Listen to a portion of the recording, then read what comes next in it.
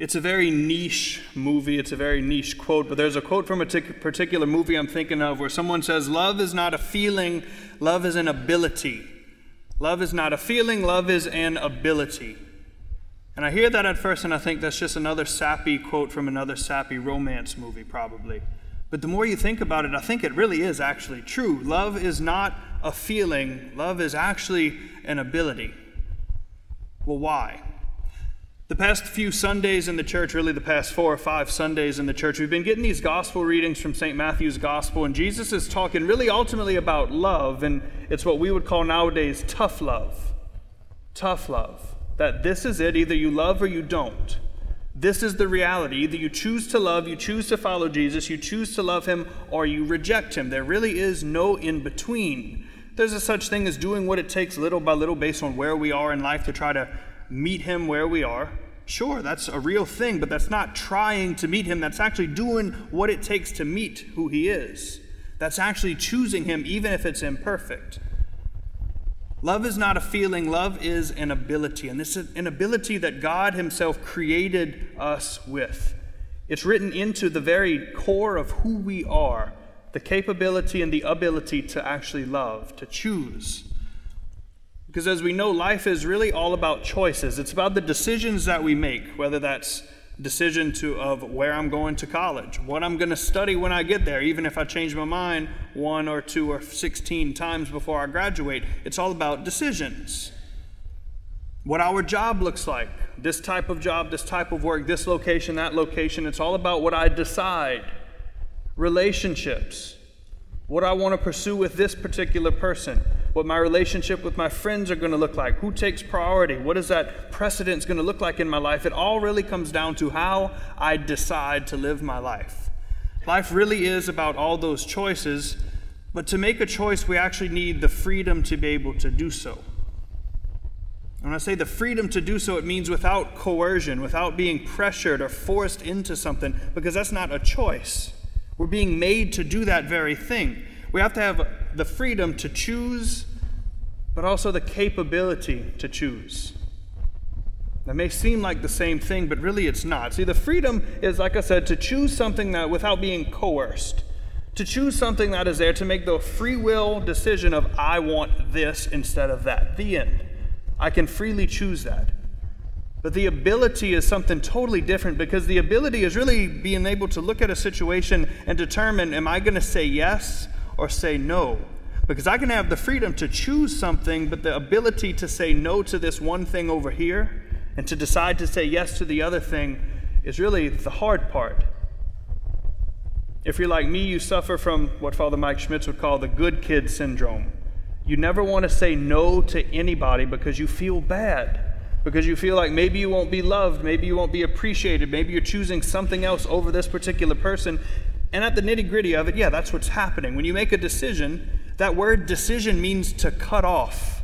When I decide to do this, I cut off everything else. I decided to show up to Mass today, which means I cut off all the other possibilities of where I can go, what I can do, what that time is going to look like. But if we let ourselves fear and then let that make the decision, that's not a freedom and that's not the ability to choose. So where am I going with this? The Lord presents an option for us each and every day. We have a decision to make for ourselves. And it's very, very simple. Am I going to follow the Lord or am I going to follow myself? There's no in between. You can't make your own path where it's kind of in the middle. And yeah, I think I know what he wants me to do, but I'm going to do it on my own terms. That's choosing you over him. The gospel is very clear. And I have to admit, I've always heard this the wrong way because I thought, oh, Jesus is telling them, okay, you're not going to get into heaven first because you got the wrong answer. No, what Jesus is saying is, yes, elders, Pharisees, scribes, you got it correct. So why aren't you living this way? The Father is our Father in the parable. We are the two sons. He offers us this option. Either go into my vineyard and do my work, seek my will, love me, be within my church, read the scriptures, live a good sacramental life. Know me or don't. There is a decision that we have to make. There's the decision. And we're either like the first son or the second son. Now, ultimately, which one did the will of God? Well, the one that at first said no, and then later said, okay, I have a change of heart. I changed my mind. I had a conversion, if you will, and I'm going to go and do it after all. It doesn't matter what he said in the beginning. What matters is what he actually did, how he saw himself in that situation, who he became in the core of his heart. Because see, the second son who said, absolutely, I'll go do it. We're the Pharisees.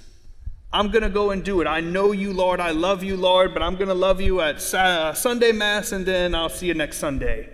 We're not doing the will of the Father. We are choosing against him.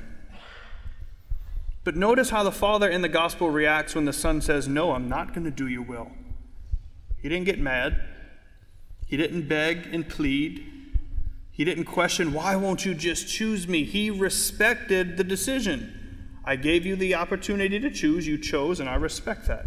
You have the freedom, you had the capability to say no, and that's what you did, and I respect it. God will always respect our decision to not choose him. He will always respect the free will that he gives us as a gift, even if we misuse it and we choose to sin. What that does not mean is that God is okay with it. The Lord is not okay with our sin. He's not okay with us living double lives. He's not okay with us turning away from him. He will do anything and does anything and everything that he can to pursue us. It doesn't matter what you do on Sunday if you just go live the rest of the week as if you don't know who Jesus is, as if you are choosing against him. And I don't mean that to sound accusatory, but that's the reality that the Lord says, I will respect the decision that you make, but decisions have consequences. Don't claim that you know me and that you choose me and you love me and you're doing my will if it only suits your capacity, your preferences. That freedom to choose is what the Lord already gives us, but we need to put ourselves in a position where we have the capability to say yes. And yes, there is a right answer. Ultimately, the correct answer is to do the will of the Father. But when we choose to not follow him, he will respect it. It doesn't mean he's just going to give up, okay, hands off, you're on your own now, bud. No, he will continue to pursue. And so I think we need to ask ourselves, where does our freedom actually really lie? Where does your freedom lie? Because if you're choosing to come to Mass out of fear of whatever, not going to heaven, fearful that maybe mom is checking your 360, your Life 360 right now, that happens every week, I promise. I get a text, hey, I saw so-and-so was at Mass this Sunday, and I said, it's creepy. Maybe you're afraid of getting that phone call. Why weren't you at Mass this evening at Christ the King? Maybe you're afraid that, oh, Father, or somebody's not going to see me there and they're going to wonder where I am. If it's out of fear that you are here, number one, I'm glad that you're here. But number two, ask yourself that question, am I actually choosing the Lord? What is it that brings you to this church? If it's out of fear, or if it's out of a sense of obligation, are you actually choosing him? Ultimately, sure. You're here, you're fulfilling your Sunday obligation, you can check it off. But is that a relationship with the Lord that he desires with you? My prayer is that we have the grace when we come to Mass each and every Sunday to let our hearts be a little bit more open, to receive that divine life, that divine love, to see that the Lord calls us here not to demand that we come and give him worship. Yes, that is the reality that he does deserve worship. And that he does say, choose me, worship me, and this is how I want you to worship me. Because it's for me and it's for you as well. I hope that we can see that so that we can choose him. Then we have the capability, the capacity to say yes or to say no. Without fear, without ramification of doing the wrong thing. As I mentioned a couple Sundays, it's not about doing, it's about being. Being his beloved child, being his disciple. That only happens when we choose him. Yes, there's a correct answer, but we have to do it out of love. We have to choose him. How? By keeping his commandments. Jesus says that in the gospel. If you love me, keep my commandments. Just as I love my Father and I keep his commandments. Even God keeps his own commandments. That's how we best love him. And we've talked before, I know love is to choose the ultimate good of the other person. How do we love Jesus when he is good? He is God himself. How do we want what's best for him? Well, it's not that.